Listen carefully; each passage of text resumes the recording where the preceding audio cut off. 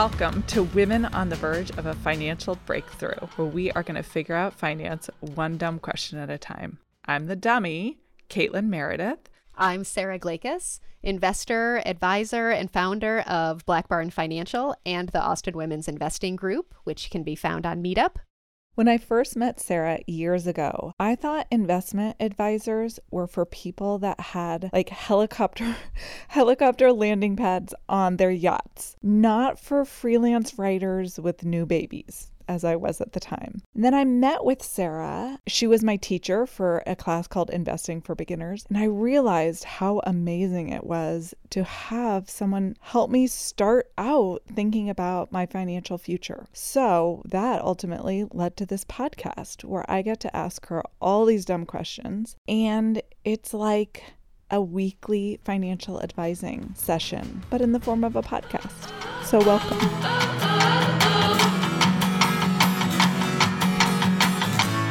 So, as I just said, this podcast is about learning about finance one dumb question at a time. And one of the problems with even asking the dumb questions is who we can ask them to and how to get help in our financial journey. So I feel like we need to talk about like who needs financial advisors and who doesn't. Like the average Jane, does she need one? How do you know if you need one? So what are the categories of people that are seeking out your services as a financial advisor? Yeah, I mean, I am a financial advisor, right? So I think I have in my mind what the different categories are, but I'm going to be really interested to hear your perspective on some categories that I haven't thought of. One of the main categories of people that I think need a financial advisor is someone who is going through a big financial transition, right? Someone who just got a bunch of money or got a big raise or is going through a divorce, is going through some major life event where maybe before they were going down one path and then something happens and all of a sudden it just feels like they need to loop in someone else to help them navigate their new financial reality. So that's like a question of a lot of extra money or a lot of unextra money. How do you say that?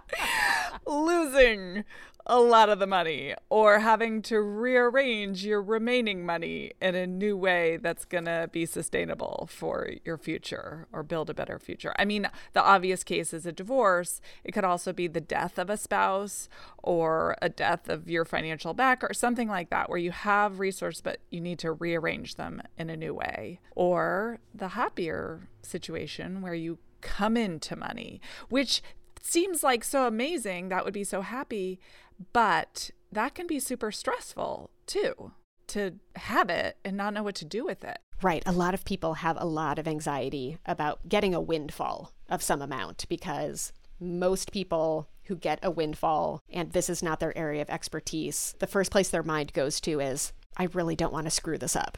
And so they start off right off the bat with a lot of anxiety. That's a pretty good indicator that you really should ask someone, start looping someone in who can help you develop a strategy for your new financial reality. And all of a sudden you have a lot to lose.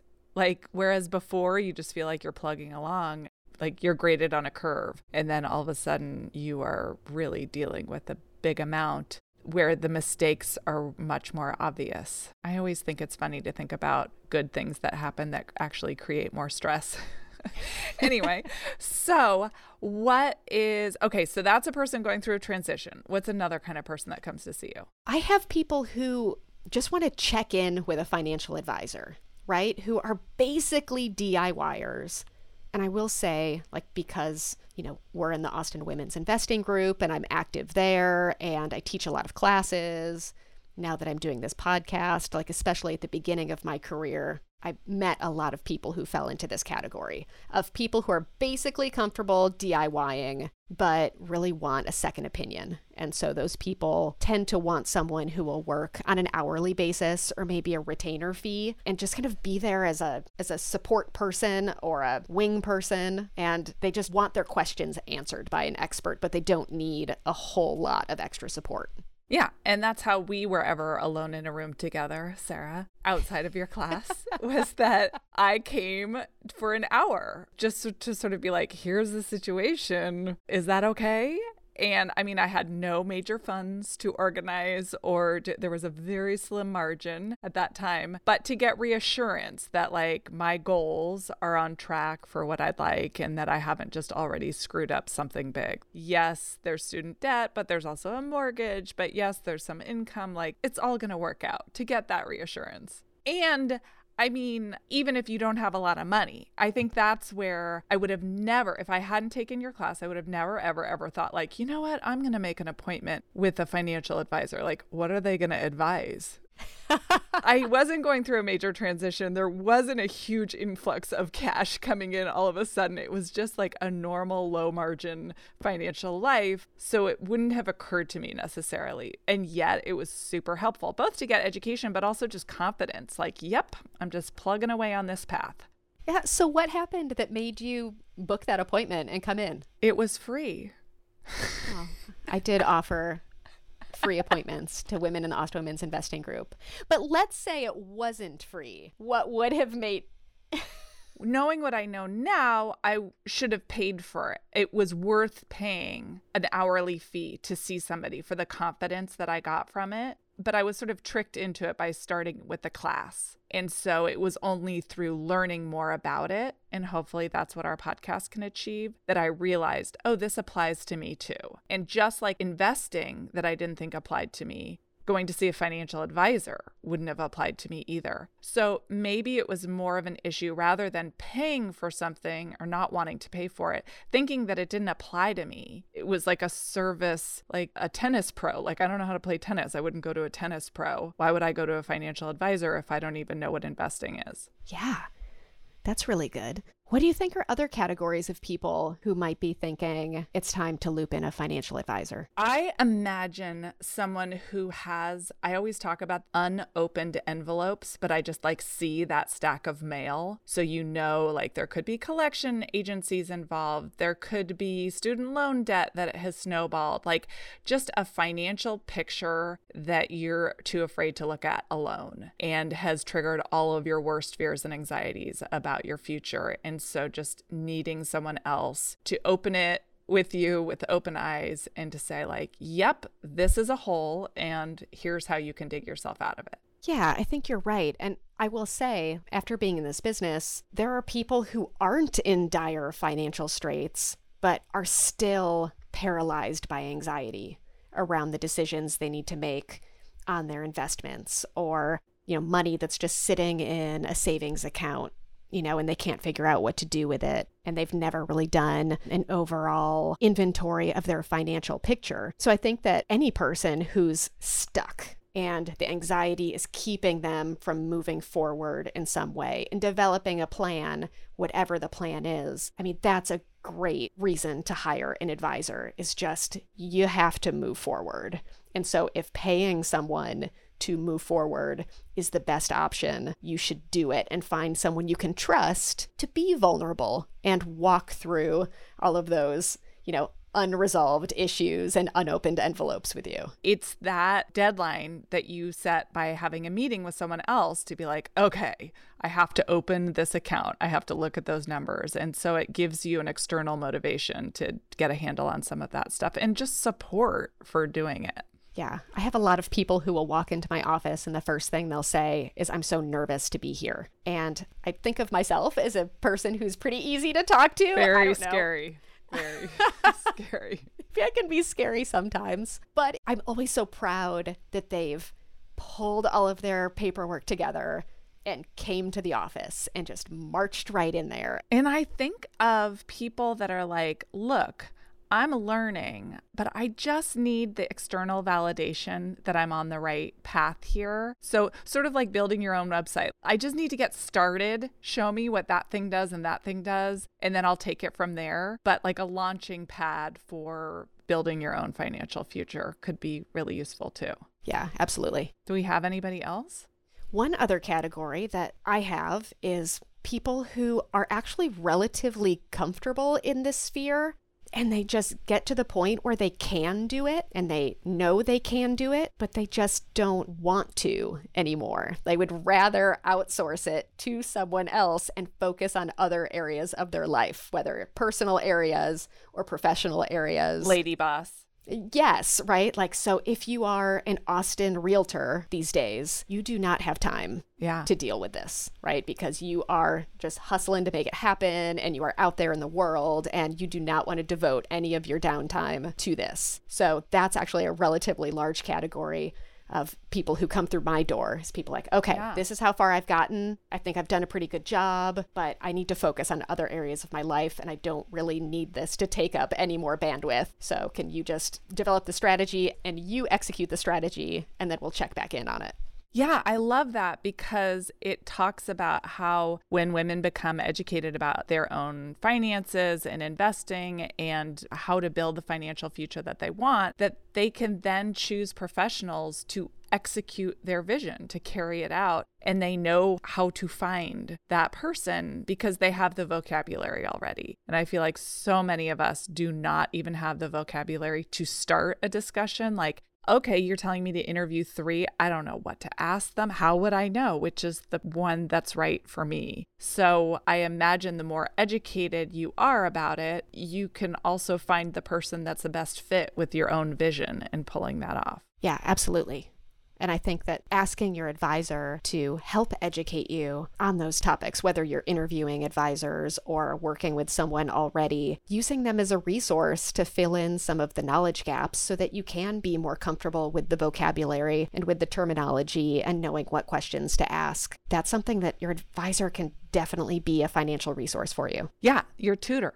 Yeah. And I'm sorry, not a financial resource, an educational resource for you. Will they give you money? Are you saying you'll give us money if we go to you? I take back everything. I need a financial advisor. Okay. So the next part is to figure out how you choose one. So should we talk about that? Absolutely. Can you talk a little bit about, for people who are looking for a financial advisor, who say, I'm going to listen to your podcast, I want to learn all this on my own, but also I'm in a little bit too deep for what I need to manage. What should people look for in a financial advisor?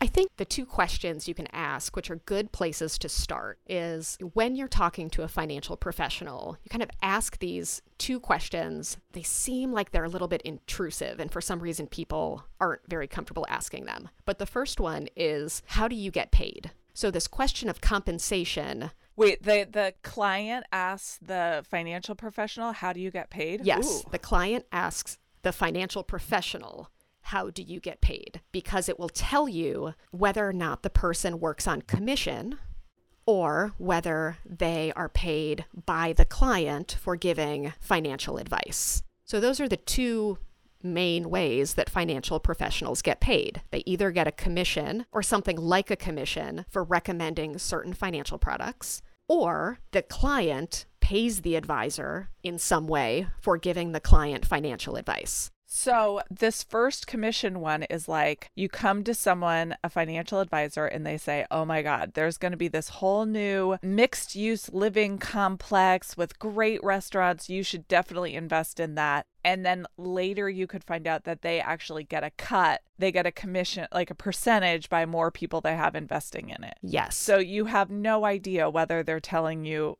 like they've done a very sober financial analysis about whether this is a good investment opportunity, or they just are short-sighted and want their cut and don't really have to think about the long term. Exactly. Like asking the question allows you to identify conflicts of interest, right? That's really, I think, one of the things when you're looking for a financial advisor, building that trust, you want to know what the potential conflicts of interest are. Some people don't give any thought to this. They're just working with a person, and only later does it occur to them, like, does this person have my best interest in mind? Or is there, something going on in the background that I'm not aware of or didn't consider ahead of time? So the way to cut right to that is, how do you get paid? Yes. And the second and related question is, are you a fiduciary? Okay. So the word fiduciary means that the advisor puts the client's best interest in front of her own.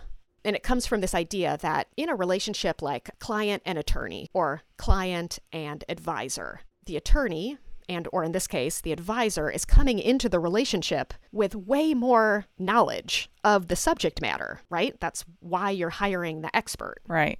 You want to know whether or not the advisor or the attorney that you're talking to is not putting their own interest first because they know more about the subject matter and they know more about how things work. So it's kind of like, are they taking advantage of their increased level of sophistication in order to take advantage of someone who has less knowledge in this field? So are they an advocate for you as part of their professional ethics or not? That's the fiduciary test? I don't know if it's as much advocacy as it's the advice that I'm giving you to the best of my knowledge is in your best interest, and I'm not taking advantage of the discrepancy between our subject matter expertise in order to make myself rich. A codified way to account for the power imbalance between the client and the professional. The other standard in financial services is the suitability standard. So suitability, it's a lower standard of care, the suitability standard of care. Okay. The suitability standard is,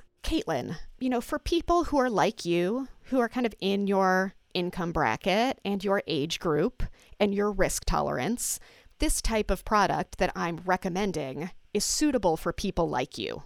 I gotcha. Which is a little bit different from, Caitlin, this investment product that I'm recommending, I think is in your best interest, right? So it's a lower standard of care. There's no standard in which it's okay for anyone calling themselves a financial advisor to take advantage of their client, right? Like there are lots of rules against fraud and misrepresentation and all those things. Right. When I'm actually giving you advice, do I have to meet the higher fiduciary standard or do I only need to meet the lower suitability standard? It's really hard to argue that if I'm recommending a mutual fund to you, Caitlin, that pays me a commission, it's really hard for me to argue that this product that pays me a commission is in your best interest versus all of these other products that are available that don't pay me a commission. Right. So whether it's I'm recommending a Vanguard fund, no load, pays no commission, versus a mutual fund that maybe invests in the same stuff, but pays a 5% commission to me for recommending and selling it to you, it's hard to argue that the other fund is in your best interest versus the Vanguard fund, which is basically not necessarily free for you to buy, but lower cost for you to buy.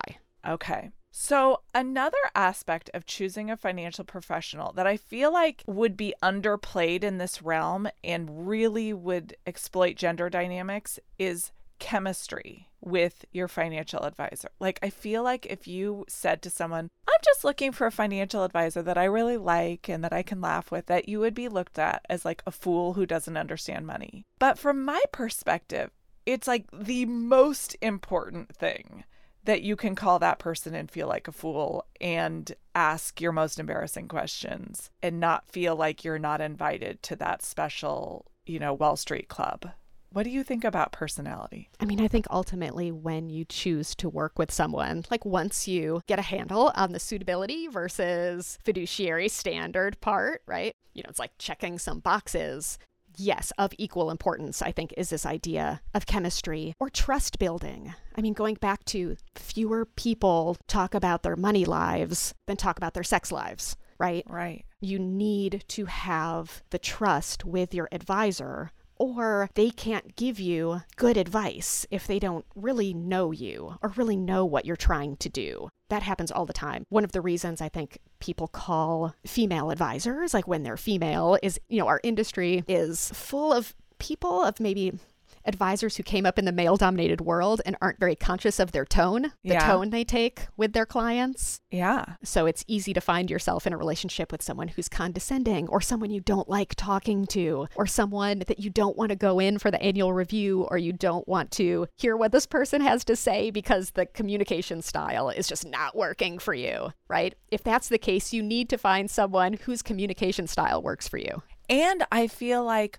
who thinks that it's really important that you get educated on this stuff so that you're a partner, maybe not an equal partner, but that part of it is they're invested in your understanding of what's happening with your finances, and that a very paternalistic approach, like, don't worry, I'm the professional, I've got all this, is a little bit of a red flag because it gives them a great cover for doing whatever they want, whether it's like too lazy or too risky or too something that wouldn't actually be in line with your values. And you have no way to cross-check. You don't have the vocabulary to ask them, and they certainly don't invite it. So I feel like finding someone who is excited about you learning too is a good check too, to make sure it's part of the trust thing.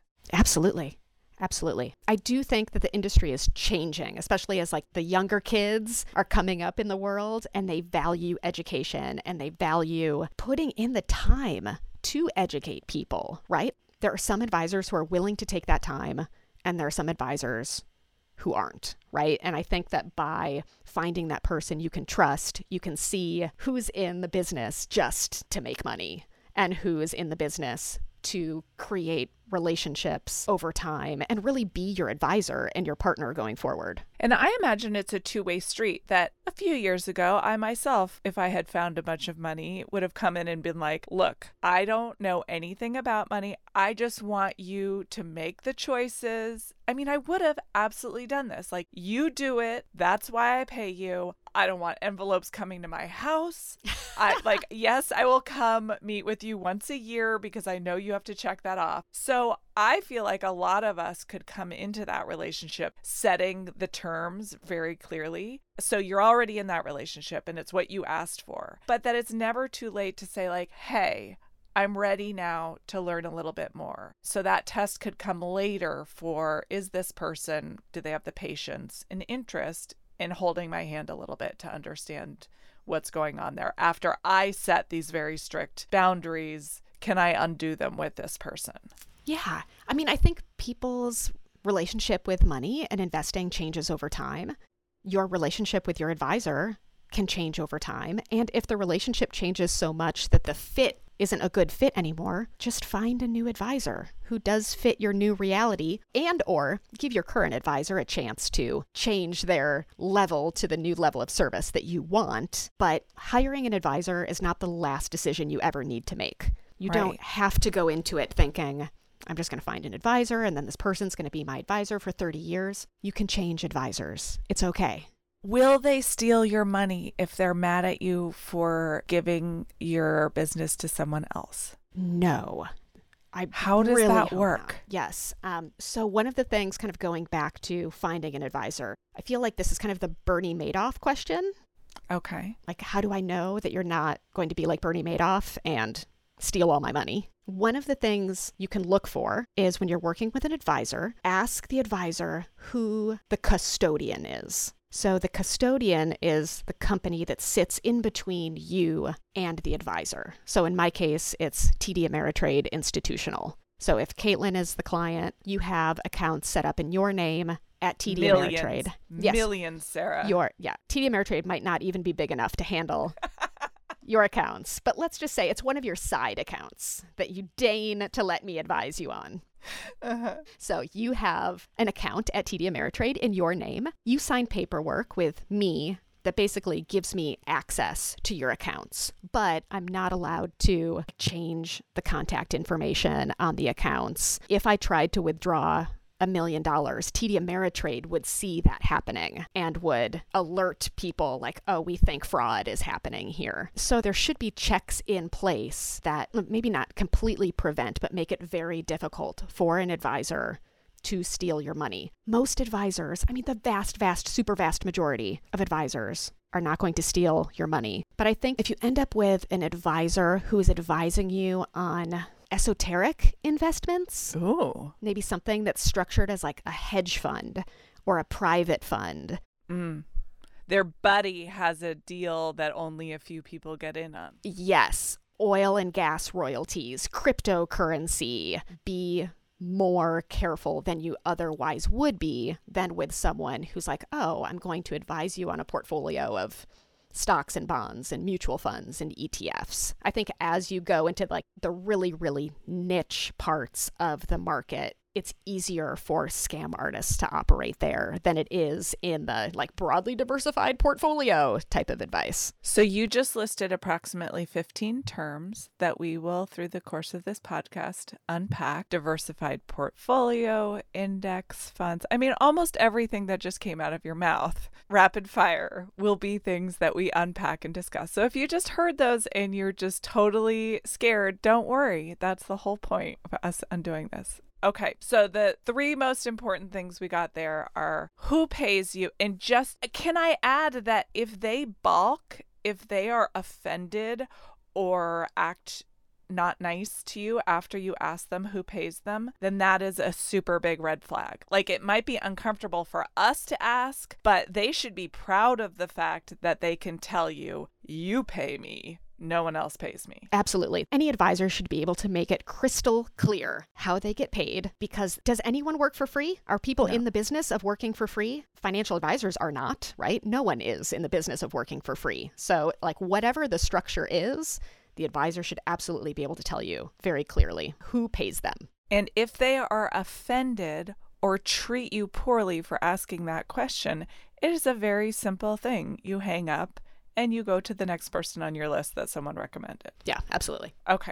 We are going to stop talking because I'm going to need a chocolate milkshake if we delve any further into these topics. And I don't have one with me. And I can feel it that I need one now. That's how you know it's time to stop, right? So that is it for today. Thank you, Sarah. Yay, this was fun. Learning. So much learning.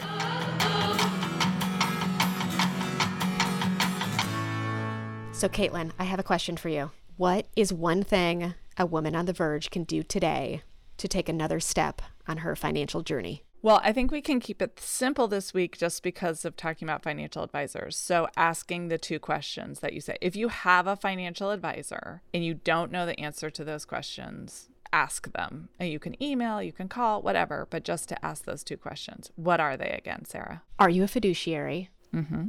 And how do you get paid? Okay. Just those two. If you don't have a financial advisor, but you think you might want one, to ask around for referrals to friends that have them. Word of mouth is really so key in this, people that have worked with people before. And then you already know your first two questions for them when you get started. Oh my gosh, that's so great.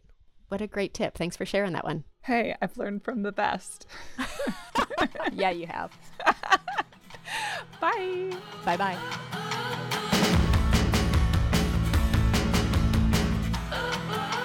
Hey, do you have any dumb questions about finance or investing? Send them to us at our website, womenontheverge.com. Hey, so many thank yous to Kelly West, a woman on the verge in her own right, who took the amazing photos for our album art and website, helped with our website design, music, audio editing, cheerleading, mental health, everything. Emily Kleinsorgi, our stylist that did our hair and makeup for our photos from Lucy Skyrocket. Lauren Gross and Taylor Gross, who helped us with our graphic design. And our music is by Bad Bad Hats in Devmo. This episode was edited by Jess Rowe. If your partner is making you ask for money, giving you an allowance, taking your money, or not letting you know about or have access to family income, this could be economic abuse. Learn more at thehotline.org or call 1-800-799-SAFE. So Sarah, because you're a financial professional, we have to read a disclaimer for this podcast. I would actually really love it if you could read the disclaimer Oh, God. in your best legal voice. Okay, doing it. This podcast contains general information that is not suitable for everyone. The information contained herein should not be construed as personalized investment advice. Past performance is no guarantee of future results. There is no guarantee that the views and opinions expressed in this podcast will come to pass. Investing in the stock market involves gains and losses and may not be suitable for all investors. Information presented herein is subject to change without notice and should not be considered as a solicitation to buy or sell any security. I know, the first thing you notice is that I'm covered in gold. The trip of the wrist, it can turn a hot bitch cold. To get what what you want in life, girl, you gotta be bold. Now I'm a direct, and I